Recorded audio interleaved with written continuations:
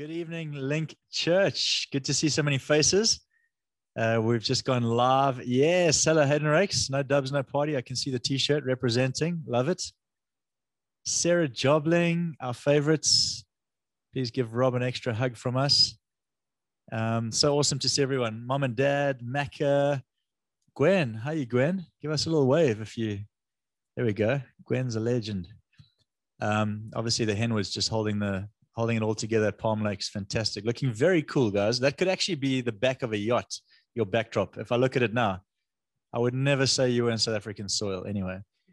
I think one or two more people are coming on as I speak. And so we're going to let that happen. But we're in for an amazing evening tonight. And so obviously joined with Mads again. Nice to be in studio with you. I'm so stoked to be back on the coast. It's awesome. And you're holidaying at the moment. I am. Well, a bit of both. Okay. Well, like we said beforehand, the waves and the sea hasn't played its part yet, but it's going to. I hope so. Thursday's the day I'm aiming for. You're a surfer. Are your kids surfers? Is your family into surfing? My eldest son, actually, he's 8. He can surf, and so every time we're home, he does try and catch a wave or 10. Nice. So, yeah. Yeah, 8's young. I think the sea is quite scary still at that age if you're getting out there. So no, kids are fearless. Oh, awesome. Yeah. Fearless. Word of the day, fearless. Anyone else excited about talking about being fearless? Just give us a thumbs up. Okay, I'm going to talk to the church for just a moment. Ash is giving us a thumbs up. I need interaction tonight. So you're welcome to ask questions anytime you want. There's a chat room. I can see you all in the chat room. And even at 38, my eyes are glowing looking at that chat room over there. So just post your questions. Use capital text. That'll help me. If you post questions, but also if you hear something that speaks to you or that makes sense, at the bottom of your screen, there's a little button called reactions. I know it's not always easy to jump on and use it, but please can I encourage you to do that? It helps for us in the studio because we can see it.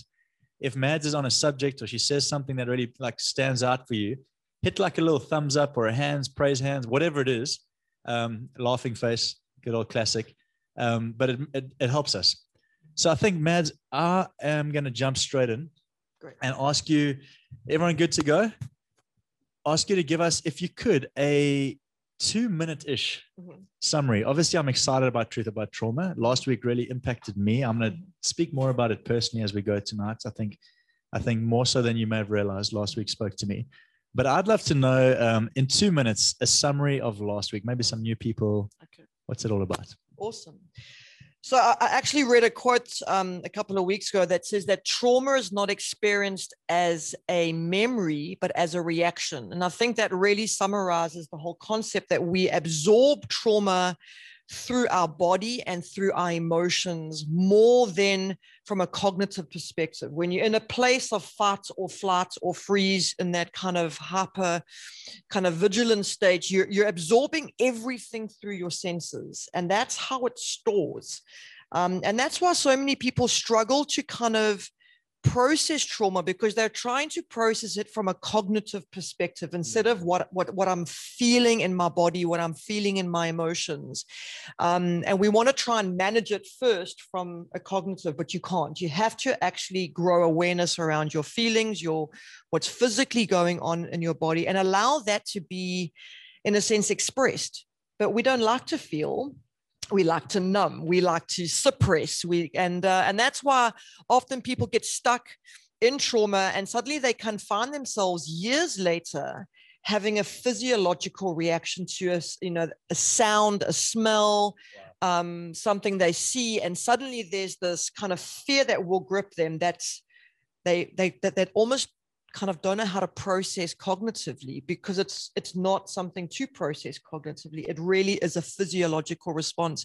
So understanding the impact of trauma from that perspective is so important, because if I'm aware of why I'm being triggered, then I can better manage it. But most people don't. They just kind of push through it, and it just builds. It kind of just creates deeper fears. And so, yeah, I think understanding that physiological perspective of trauma is so key to kind of the journey of healing. That's great. And I think, like you say, I like how you say it's an experience. Like it's an experience. That's really powerful, because trauma not dealt with ends badly, right? Yeah.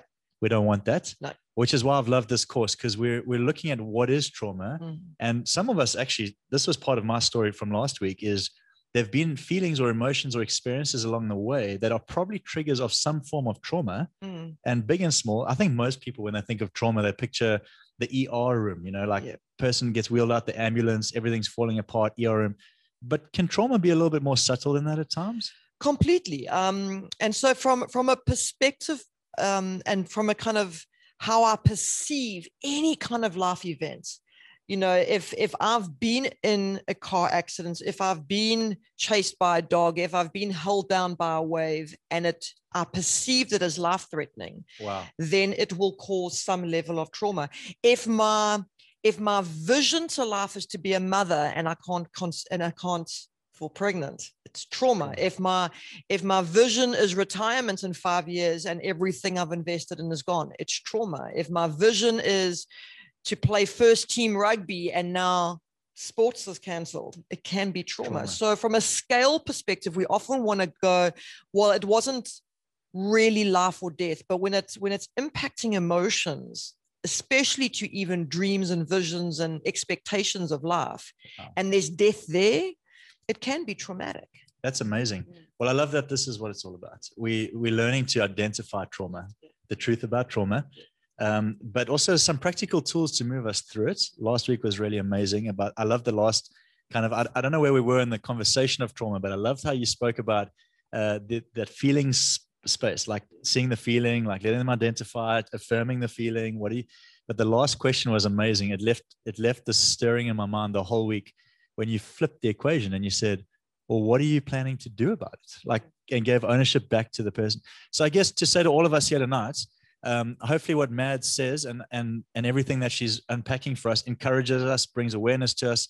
But more than anything, I hope that she gives us the permission as a church community. We certainly want this to become something we become good at, to take ownership of or responsibility for managing and processing trauma.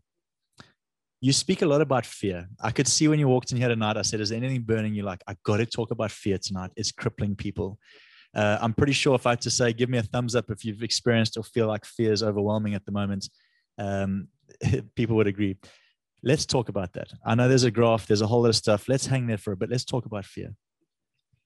So fear, roots of it is all based on the story I'm telling myself. There's an aspect of anxiety. Most people are either living in the past of regret or the future of fear. And so it's this perception of what might happen that leaves me feeling powerless.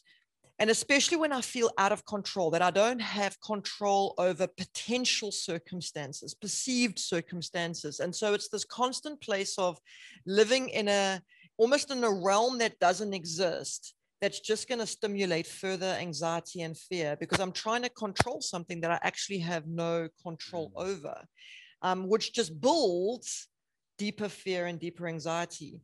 And so all behavior is driven by a need to connect or self-protect. And when I'm choosing behavior that's destructive, it often fuels a deeper sense of fear, because it actually leaves me feeling completely powerless. And that's why so many people get stuck. And it ultimately boils down to the story I'm telling myself. And is it truth? And what have I actually aligned or made agreements with from a belief perspective? And if it's not according to truth, then it's going to be according to death, to lies.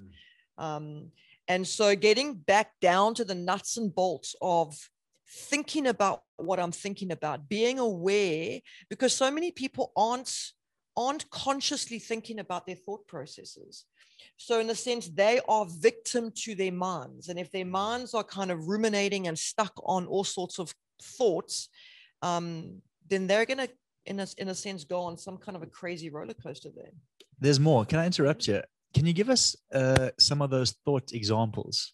Okay. Like, give us classic thought examples that seem to just churn in people's minds that you have seen consistently. Are there consistent kind of thoughts that seem to cripple people? So I think a lot of times when a person doesn't know their own value or worth, or they don't have a deep trust in kind of understanding who God is, and at the same time managing the reality of this broken world they live in. And so, we live in a world that wants to numb the reality of what's going on around us. So if I can numb it, suppress it, anesthetize it, Botox it, deny it, whatever it is, then I feel like I'm in control of something that I actually have no control over. And so it's not trusting in God. It's not having a firm foundation. And I think this worldwide COVID storm has revealed the strength of people's foundations. And actually, so many people are building their identity on everything else but a firm foundation. And so now that it's cracking, there's the sense of, I'm not good enough. There's something wrong with me. I don't belong.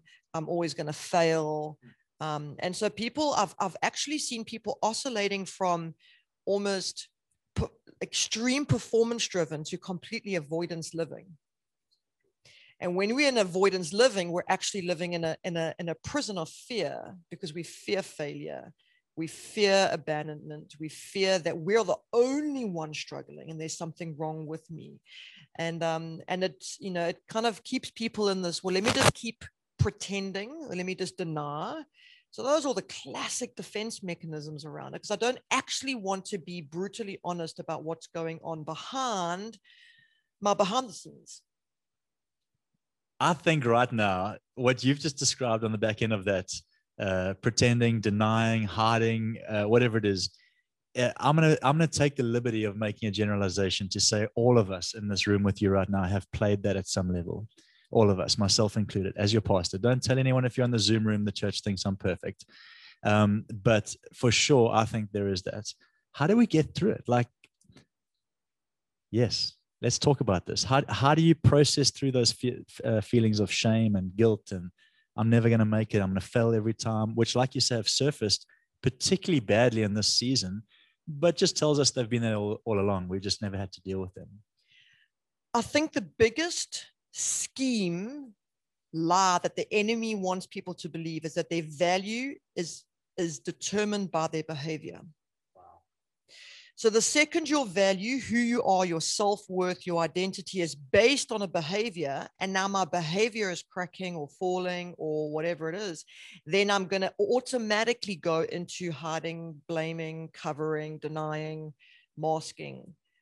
The more we get in touch with knowing that our value has got absolutely nothing to do with performance, failure, or anything in between that, it leads to liberated living. Because I now no longer have to earn my worth. And so if I'm earning my worth, then I'm going to go automatically back into fear. If I know securely the foundation that my identity is built on, then no matter what rocks my boat, I'm secure. So whether I achieve the best and then I'm worried about somebody else getting better, it's not going to threaten my identity. If I fail again, it's not going to threaten I always claim I am a confidently bad speller. It doesn't take away from who I am, but there were many years that I was like, I got to get everything edited because I'm petrified of people see, how can a teacher be somebody who can't spell? Well, now I actually claim it because it doesn't determine who I am. And so it's liberated me into a greater place of freedom to just be who I am, because that doesn't define me. And so it goes back to just knowing your identity on a firm foundation versus living a performance-based identity. That's great. So you have that graph that you speak about that kind of unpacks this whole thing. Can we take a moment to talk through it? I think it looks really cool. It's going to help us. Cool. So it's actually a cognitive behavioral therapy tool. Ash, I don't know if you can pop it up, but there are 5 key things to be aware of. And I'm going to just take you through all of these. It's such a great self-awareness tool because people perish because of a lack of knowledge, and self-awareness falls into that category. So in the top of the diagram, you see a letter A there. That stands for activating event. And basically what this encaptures is any trigger in your world, So whether it's kind of performance reviews, whether it's COVID, whether it's the death of someone, whether it's your children behaving badly, it doesn't matter what it is. Everyone's got some kind of a trigger in their life that really wants to get them. B stands for the story you're telling yourself. Now, I want to just press pause between A and B because it's a very kind of vulnerable space in our minds. And it's a space that most of us don't give a lot of time to. It's kind of a space I call mind the gap, because there's this gap in our minds between an event and the story I tell myself that is literally about life and death. So every time we go through any kind of experience, the first thing that's going on in our minds unconsciously is we're asking why questions. Why is this happening? Why is God allowing COVID? Why did my spouse have to die? Why did my business get kind of hit by the riots? Why did my child end up with, we're always asking why questions. And this is a space where thoughts start to come into our minds.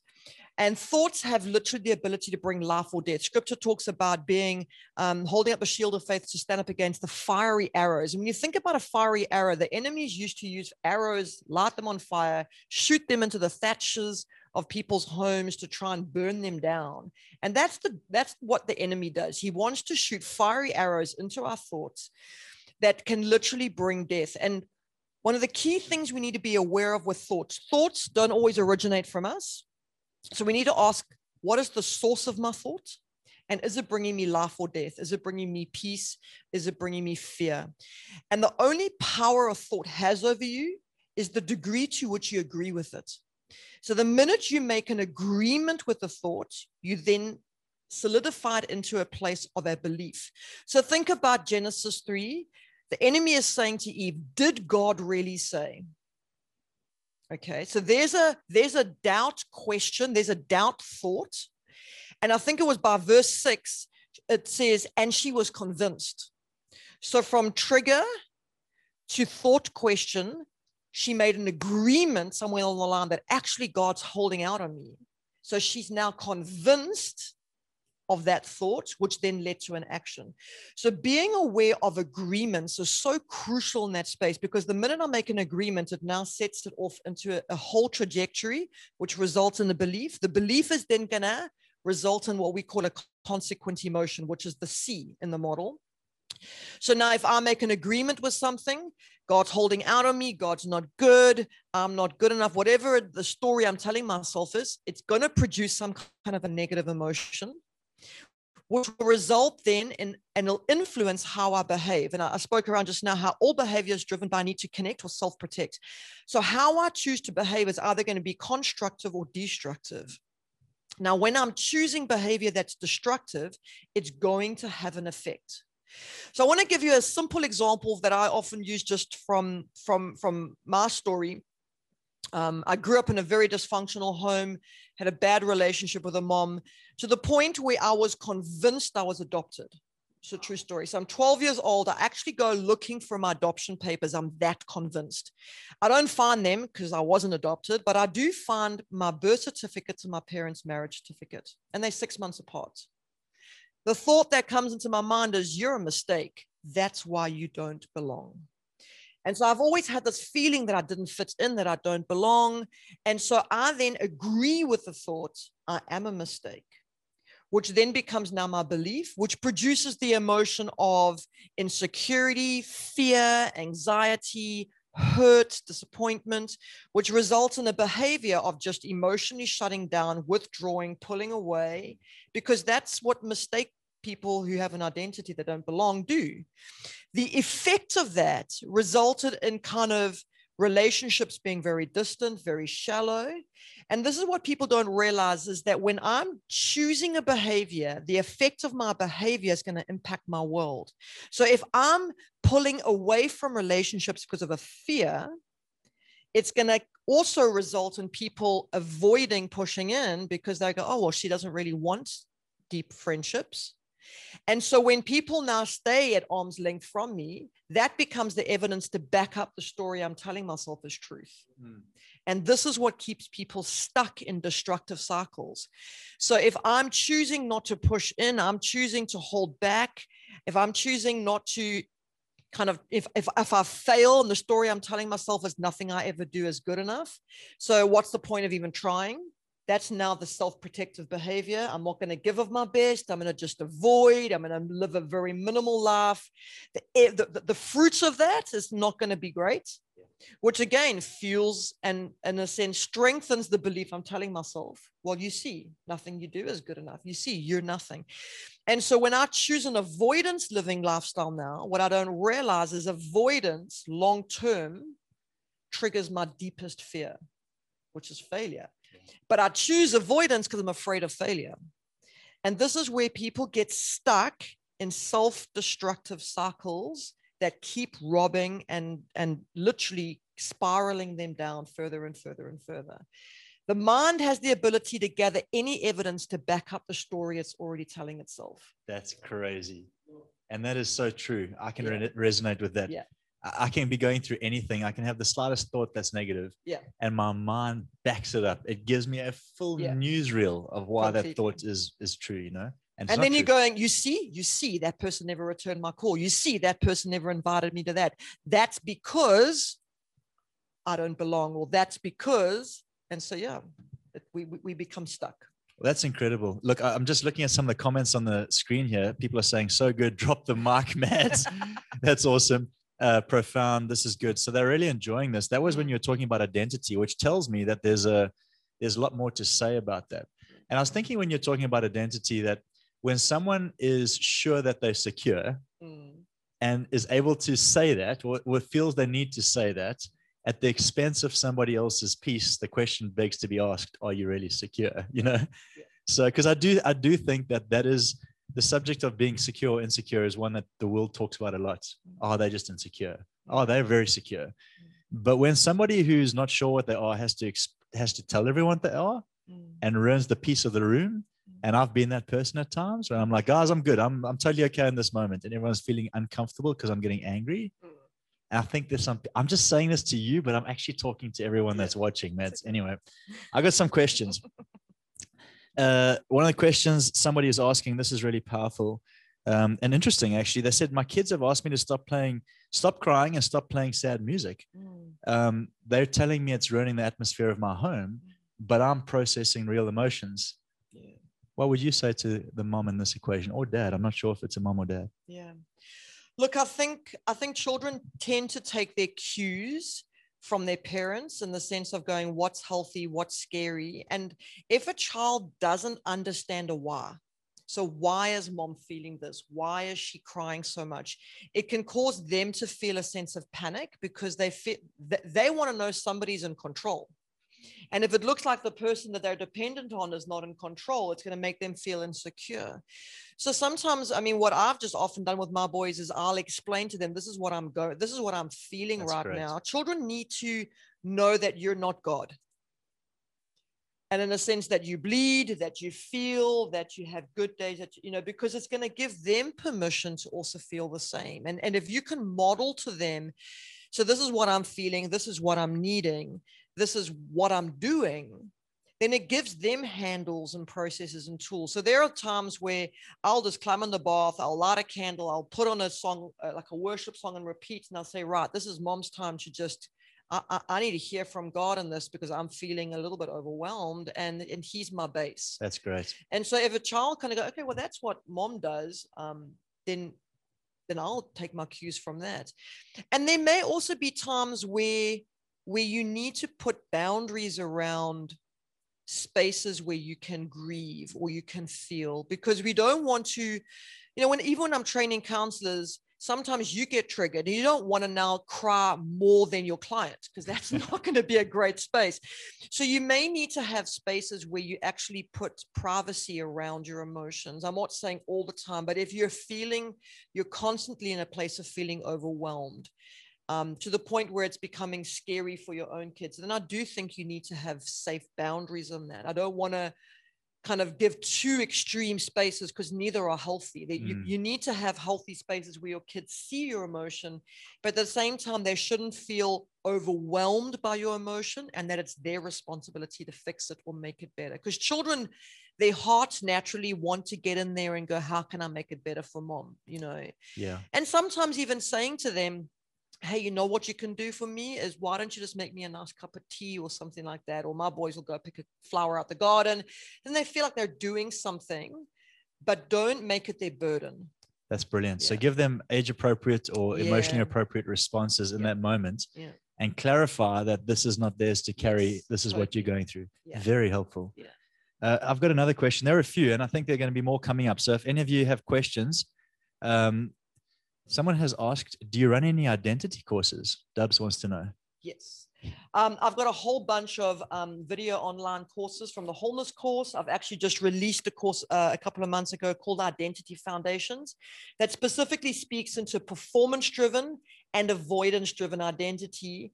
And I'll give you the kind of one-liner. Your identity is not meant to be based on any kind of behavior. It's ultimately meant to be based on the foundation of knowing who you are in Christ. And that's the kind of nugget of that course.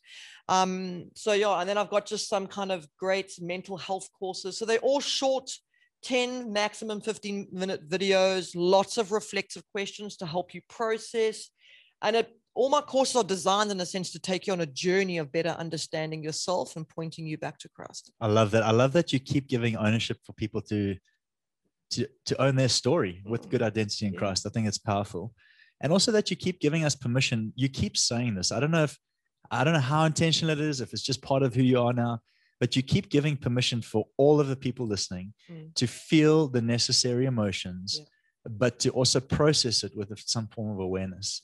Help people around you know what you're feeling. Choose the appropriate moments to express them, but don't suppress them. I keep hearing that as you speak. So it's really liberating. Just saying that to people is really liberating. Someone wants to know, is it foolish to make life-changing decisions? I'm guessing somebody is thinking about something big. Is it foolish to make life-changing decisions when you're grieving or experiencing some form of loss, or let's say trauma? Or do you just embrace life, suck it up, and roll with it? I would say it would be very foolish to make a big decision, because when you're in any kind of trauma or big emotion, it literally turns off your thinking brain. Wow. And so if your thinking brain is turning off and you're now trying to well, put it this way. If sports will give you a red card because you're throwing punches in the field in the middle of the World Cup and put you into timeout so that your thinking brain can turn back on, then the same for anybody else. So to put yourself into timeout, allow yourself to process emotion. It's kind of like diving into a swimming pool. Your goggles get filled with water. You can't see clearly. You need to release the emotion in order for your thinking brain to come back on. So I always say, take time out in any decision-making processes. Allow yourself to get it out. Okay, so what I want to do here, because this is interesting. We've all felt foggy at times. But I think one of the things with trauma, with fear, is the question, am I actually experiencing fear? Is it dangerous, what I'm experiencing or what I'm feeling toward it? One of the challenges is to know where you're at in the process or in the cycle, or whether you should in some way stop, pause. Like, when do you know there's too much water in your goggles? I need to take some air, right? Are you able to give us some triggers maybe that we should all be looking for, that are, maybe it doesn't feel like there's water in our goggles, but you can affirm for us, if this is what you're going through, if this is how you're responding, if this is whatever the triggers are, there's water in your goggles, you need a pause moment. Can you help us know when to take a pause? Sure. Ask your spouse. Tess, just mute just mute your. Because your spouse is a mirror, isn't it? They're really going to hold it up and say, actually, yeah. So maybe you want to take over here, but I'm just feeling I need to go home and have a conversation with Tess. I think our emotions are such a great red flagger, because if I'm finding myself triggered more and more and more, it's telling me a story. At the same time, if my world is getting smaller, so instead of pushing in, I'm pulling out. Instead of dreaming big, I'm shrinking. I love that. If my world is getting smaller. Yeah. Sorry, carry on. That's amazing. Then those are big red flags, in the sense of, because now fear is dominating. Fear is going to put me into a prison and minimize and rob and steal and destroy. And that's, in a sense, kind of such a great indicator as to what is governing, in a sense, the foundations of my identity.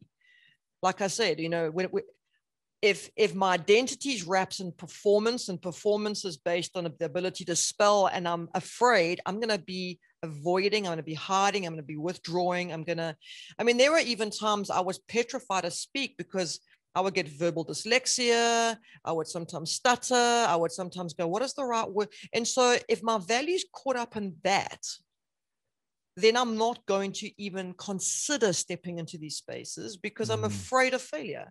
So therefore minimizing, shrinking, all of that kind of stuff. So to just sometimes take a step back and to consider the decision-making processes that you're doing, to kind of look at your world from an overview perspective, from community. How many people are you having brutally vulnerable, courageous conversations with, where you're actually putting your stuff on the table going, so this is how I reacted to my spouse the other day. So this is how I'm being triggered by my kids regularly. This is where I'm finding, like, how even honest are you with your spouse around what is being triggered inside of you? I mean, the second Adam and Eve felt shame, they ran, they hid, they covered up. It stopped their ability to hear the Father with the same ears. So good. And so again, it's everything opposite to what we were created for. We were created for connection. We were created for intimacy. But when I'm living in fear, I'm going to be doing everything of the opposite. And we have to find spaces to be brutally honest with ourselves, because again, it's the only way we're going to actually find liberated living. And I love the fact that Paul claimed his wretchedness. Yeah. Oh, what a wretched man I am. Who can save me from this body of death? He claimed it, and then he claimed his savior. The more I claim my wretchedness, the more it reminds me of my need for a savior. It's not my identity. Wow, guys. This is good. It's not my identity claiming it. It's not who I am. I am declared righteous, but it's my woundedness. It's my brokenness. And it's a tension that I have to manage. My tension doesn't determine my truth. My truth determines my identity, not my tension. So I don't need to fear my tension. I always say, when it comes to even your kids, tell them two key things: that they're loved and that they have a propensity to sin. Because if you deny your propensity to sin, then you're going to constantly hide it. That's brilliant.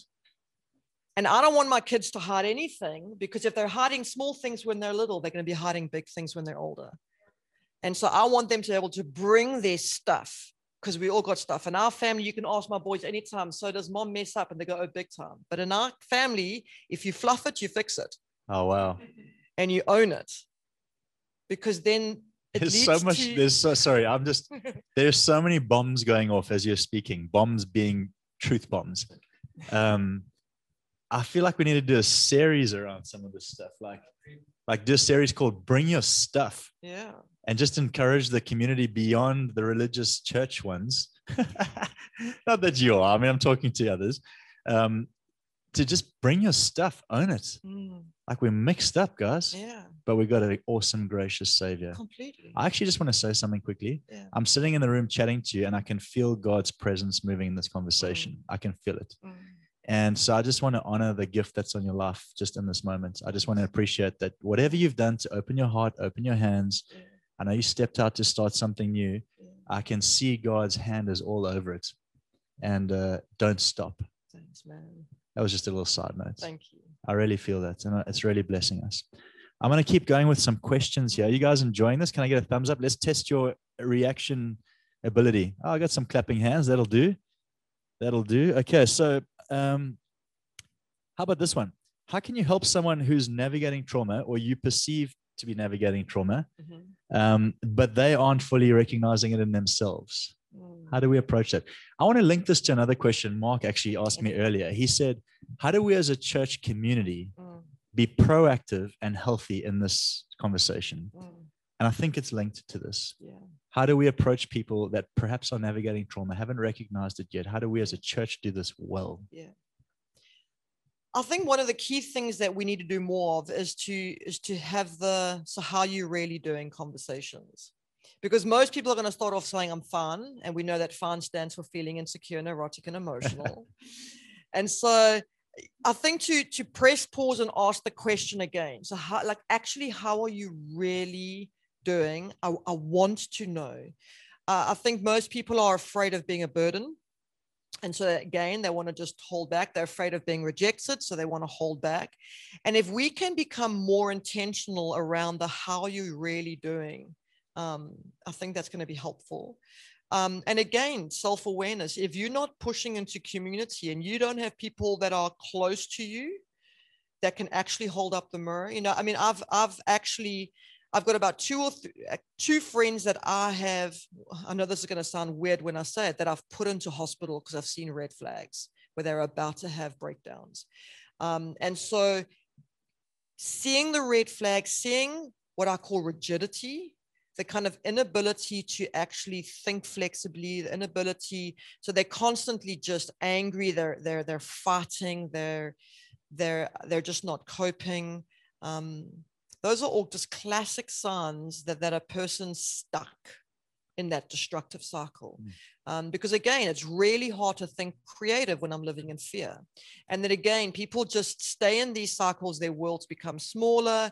When you know people well and you can pick up red flags, if you don't step into those spaces and actually hold people accountable, where you go, hey, I'm really worried about you because I care about you and I want to have brutally honest conversations with you, but I need you to own your space and take your mask off. Then people are going to stay stuck, you know. And I think we have to push in. I like what you said there, because to ask someone how you're doing and then they say fine, and then you go, how are you really doing? It can get a little bit, if you're on the other side of that, it can be a little bit like, hey, don't press me. I'll talk when I need to. Yeah. But I like what you said, the approach to it by saying, hey, listen, I love you like more than you know. And I've had you on my heart and I need to know from the bottom of your heart that you're doing okay. Yeah. Are you all right? Yeah. I think that changes the whole approach. It's Completely. not just how you're doing. Yeah. It's I'm letting you know right now that I know something's up. Yeah. And I'm asking you to give me permission to find out more about this. Yeah. I think that's really powerful. Yeah. People are asking questions around their kids. You gave some flags for adults, or I suppose for everybody. My question is going to be, is it the same? Like the world getting smaller, consistent triggers of emotion that are unhealthy. Yeah. Is it the same in children? Are we looking for the same? Do you see that in the kids that you speak to? So it's going to come out in behavior, because they will go from emotion straight to the behavior. They're not able to process cognitively. Brilliant. So their behavior again is either going to be, it's going to be constructive or it's going to be destructive. They're going to be in self-protect mode or they're going to be in just pull away mode. So it's the classic, what I call hiding Hulk. So my eldest son, when he's fearful, when he's anxious, when he's frustrated, whatever it is, he won't show the emotion. He'll put on Hulk. He'll go into fight mode. And I've taught them, and all these tools are on my website for free. So I've taught him to kind of, I've specifically asked questions around going, I can see that you're in fight mode. I can see you're Hulk right now. You're just angry. You're lashing out. You're frustrated. So I'll name the emotions. Tell me, what are you feeling in your heart? Is Hulk trying to protect you, make you feel powerful because your heart's feeling scared? So a person will choose a behavior that makes them feel powerful when they're feeling powerless. Brilliant. That's amazing. So understanding that kind of destructive kind of behavior is actually a defense that's making them feel powerful when they're scared, helps in the sense diffuse Hulk. And then I start to talk to the kid behind that's in the heart. Versus my youngest son, he'll just start turtling. He just curls up into a ball, gets under the blankets, gets under the bed. He tries to kind of minimize and shrink and just disappear as much as he can. And then again, I'll try and whisper into that place. I can see that you're hiding. I can see that you're shutting down. I can see that you're wanting to protect yourself by keeping everybody as far away from you as possible. Talk to me about what's happening in your heart. So you need to connect with your child from an emotional level before you can redirect. So connect before you redirect. What parents struggle to do is they see the behavior and they want to correct the behavior first without connecting to the emotion. Yeah. It doesn't work. Sure. And so if you can connect with the emotion first, name it to tame it, And when you validate it, it makes sense to me why you're feeling like this. Brilliant. Given that. There's a sense of I experience my value, I'm seen. So my boy didn't want to go back to school after homeschooling. He's like, it's not fair. It's 2 hours at home versus 6 hours at school. I don't want to go back to school. And he just dug in his heels. And then at first I was like, you have to go, oh, hang on, I need to teach myself this. And then I had to like take a few steps back and go, okay, my boy, I can see you're frustrated. And I can see that you think it's unfair that school is so much longer. So I just validated what he was feeling. And now you feel powerless because you've got some parent that's telling you have to go back and you can't do anything about it. That must be super frustrating. And now you just want to feel powerful and take the power back. So there's always a power struggle. Children want to feel some sense of I'm in control of my world. And same for us as adults. It's no different. So this is good for us to all know. Like, this conversation is awesome. The cognitive thing that you keep mentioning, you keep saying kids don't have cognitive ability at that age. What is the age that we can start expecting people to engage cognitive responses, which is, if anyone's listening going, cognitive is a big word. I thought so too until I studied it. Cognitive kind of just means the ability to process information in a tactical way, right? Yeah. I can actually strategize my way through this cognitively. Yeah. That's not the doctor's version. That's my version, Mads. But at what age can we start expecting people or helping people to cognitively process, which also means up until that age, we've got to give kids a lot more permission not to. Yeah. Well, I think your brain's only fully developed about 23. So it's a great trump card if you're trying to have a rational conversation, even with the teenagers. It's like, look, your brain's underdeveloped. I win. No. So yeah, I think self-awareness is so cool. You know, if you don't have good self-awareness, to have a rational cognitive conversation with a 40-year-old is not going to be great. Oh, wow. So so here's another interesting thing. I can have a cognitive conversation when I'm dealing with work issues, but I can have an irrational conversation as a 40-year-old when I'm dealing with emotional conflict. I was going to ask you about because of the wounded child. So it's actually a new course I'm about to launch. Imagine inside of you is one of those old stereographic equalizers, you know, those columns that bounce up and down with a bass and treble. Now, if at the age of 5, no one teaches me how to count or how to add and how to do basic maths, and I never ever get taught that at school, I can be 45 years old, but have the math ability of a 5-year-old. If no one's ever taught me how to process emotion or deal with conflict or regulate my emotions, I can be a 45-year-old, but still have the emotional capacity of a 5-year-old. So if the age you are where a skill set is not invested into you, so maybe a dad leaves because of a divorce or a death, and now there's no one speaking into an identity foundation, I'll carry on growing chronologically, but I'll stay stunted at the age that, in a sense, I wasn't invested in. And that's the wounded child. Wow. And so, again, I can cognitively process in one area, but fail in another according to my own inner brokenness. And being aware of trigger points, because you can get somebody that's incredibly street smart in business, but incredibly emotionally mature in their relationships. And so would it be fair to say, because self-awareness keeps coming up, I guess we need some kind of grid to know, are we self-aware or not? Because I'd like to think I am, but the more you speak, I question it. Are things like at a base level, triggers, just knowing what triggers me and how I respond positive, and is that a good self-awareness? Yes. Like, so anyone listening now is going, all right, what's like a entry-level self-awareness check? Would that be one? Do I keep triggering in negative response to certain things? Is that a nice, easy one? Yeah. So I think asking yourself questions like, when I'm in a scenario, do I find myself going onto the defense? Oh, brilliant. Do I find myself trying to justify or rationalize or make excuses? If I find myself able to, you know, if someone kind of says to me, hey, Mads, like, just got sent out the kind of information on the screen, you know, for your course, and I've noticed a couple of, you know, spelling mistakes. If I go, oh, well, you know, I did it in a real rush. Now I'm defending myself. I need to do this. Yeah. Anyone out there that can identify with the example Mads has just given, whether it's a spelling check, whether it's you thought you were right, but you actually, whatever, can I just see a hand? I'm going to put mine up over here. Like if I ever got defensive over something that had nothing to do with, there we go. I just felt like joining you all for a moment. So put it this way, Dill, I want you to imagine that as you walked in here, you tripped, fell, dislocated your shoulder. So now you have a pain. Okay.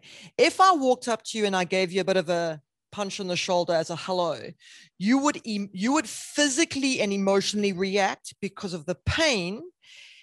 If I could see that you had a dislocated shoulder, I would have a level of empathy in terms of how I respond because I could understand the physical pain. Now, our hearts are no different, but we can't see the injury. So in a sense, it's almost like walking across a desert and there's landmines underneath the surface. And we're in a relationship and someone's talking to us and then they kind of point out something and they step on something. And inside of us, there's some kind of either an explosion or an implosion. That's telling me a story that there's a trigger, that there's a wound, an insecurity, a fear, an unmet expectation, some kind of an identity crisis, because the minute I am triggered into any kind of a reaction that's destructive, it's telling me a story. Okay, so we go to work on this. We identify these things and we become more aware. Yeah. And we also become better at sharing our stuff with people. I'm going to do a series at Link called Bring Your Stuff, where you won't be allowed at church unless you can get honest with something you're going through. Yeah. Anyway, I can't really do that. I would like to. But let's say we're working on it.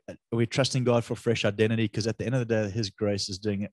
You know, that's what I love about this is layered through all this conversation is His grace is sufficient for this. And if you can own your weakness, you can invite His grace. Yes. But if you don't own your weakness, well, clearly you don't need the grace. Yeah. I love that. It's powerful. What does it look like to wake up in liberated living? What is there something that you can say to when you wake up or when you step into this moment or when you encounter this and this is how it goes, you know you're in liberated living? Because we all want that. Yeah. Is there like something to check on that? I think it's a matter of again, no fear. Wow. Because if I'm secure in knowing who I am in Christ, if I'm secure in knowing my position in Christ, then what do I have to fear? If I fail, does it take away from my value in terms of knowing who I am? Nope. If I succeed, does it give me an inflated ego? No, because actually it's irrelevant. Whether you succeed or fail, it has absolutely nothing to do with your value. And I feel like for me, there's an aspect of just kind of living in the slipstream. So I know there's tensions, and this I kind of want to go back to this tension and truth thing in this place of liberated living. The more I want to deny the tensions of this world, the more it's going to smack me in the face. Okay. So we live in a world where people are fickle, fallen, fragile, and fallible, and caught in the grip of death and decay. That is my tension. But my spirit is being renewed daily. So I have eternity written on my heart, which tells me that I'm created for eternal living, but my body's caught in the grip of death and decay, tension. If I don't manage tension with truth, then tension's going to overwhelm me. People ask the questions, well, why did God allow COVID? Because we're caught in the grip of death and decay. So if I can hold the tensions and use truth as a means of managing tensions instead of denying tension, then in a sense, I'm not surprised by the wrestles that I have. And the more I've learned to hold tension with truth, then I'm not surprised, I'm not overwhelmed, I'm not blindsided. I know that people are going to fail me. I know that my spouse is going to fail me. My children are going to fail me, not because it's their heart, but it's part of their broken capacity. And again, this is a tension I have to manage with truth. The second I deny the tension and I want to eliminate it and pretend it's not there, because we all just want perfect peace, don't we? Doesn't exist. I always say there's pockets of peace, and when you're in one, suck the marrow out of it because it ain't going to go much longer. You know, there's moments where you're just like, oh, why can't it be like this forever? Well, that's coming on the other side. But for now, I have to manage my tension with truth and find my kind of hilltop moments, suck the marrow out of it because I need it for the ride. And again, when I hold a right expectation for the world that I live in, I'm not disappointed by it. And I think that's also part of that kind of liberated living where I'm not living in an unhealthy reality. I'm holding in this world, there will be troubles. Would it be fair to say, as you're talking, I'm just thinking that tension is reality. Truth is revelation. Yes. We need to pursue both. We need to have a great understanding of the reality of the world we live in. We can't pretend it's not there. Yeah. But we need to fervently pursue greater revelation of our Father in heaven. Those two parallels need to be in play. Because revelation will give you wisdom, and we only get wisdom through applying truth. If I don't apply truth, I'm never going to find wisdom. Brilliant. Okay, so the second I apply truth, I'll glean wisdom, which will give me what I need for managing the tensions of this world. And so it has to go hand in hand, because then in a sense, we really do live in a war zone. And so again, do we even know the strategies and the schemes of the enemy? Most people want to deny that reality. And so again, the greatest scheme that the enemy can get the whole world to believe is that your value is based on performance. Yeah. Because education systems are going to grade you, the business sector is going to evaluate you, the sporting world's going to rank you, and social media is going to like you. So it's all setting you up for a performance identity. That is brilliant. If you don't know the schemes of the world, how do you stand against it? You're just going to get sucked into it, and that's why people perish again, because they don't know what truth is. We've got to get into God's word, glean truth out of it, and then apply it to the tensions. Absolutely brilliant.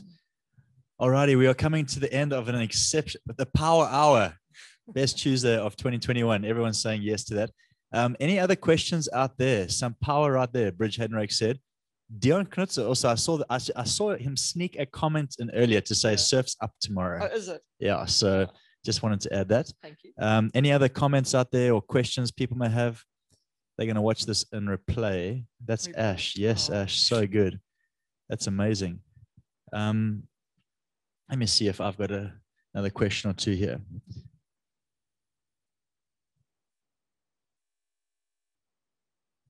No, I think you've spoken to so many things. I really do. Can I throw one last nugget? I would love you to. I want to speak around heart and capacity. We're living in a world now where people's capacity is running empty. And we end up judging ourselves and others' hearts based on their capacity.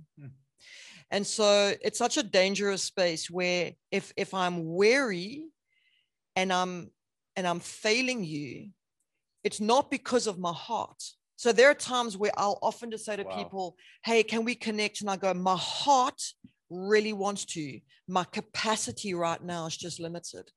And when we speak the difference, we can give more grace to each other. And even our kids, my boys say, hey, the more they're stressed, the more they demand time from me. The more time, the more stressed I am, the less time I have. And so sometimes I'll just say, my heart really wants to connect with you. But what I need right now, because I'm feeling empty or tired, is just some space so that my capacity can really grow. Good. And so being intentional about, in a sense, finding what's causing the holes in your bucket, finding spaces to duct tape those holes so that your capacity can increase, and not to judge your own heart or somebody else's heart by your kind of lacking capacity. So just being kind to yourself and each other's in this season, I think, is so crucial. I love that. Be kind to yourself. That capacity thing's a big one. I almost feel like if there was a survey to measure your capacity based on response and whatever, it would be very helpful. So if there's a tool like that, please send it our way. Mads, you've been amazing. I want to say that again. I loved last week sitting and just listening. I loved this week finding myself like in the flow of the convo. But just to say, we're just so grateful for God's gift in your life. Really, we are.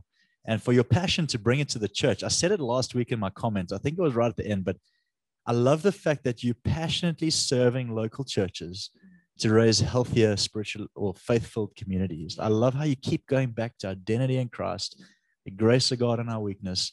Like you've been born for, I feel like I could run through a wall. Like I'm serious. This one's dangerous. It's glass, but I'm very grateful for you.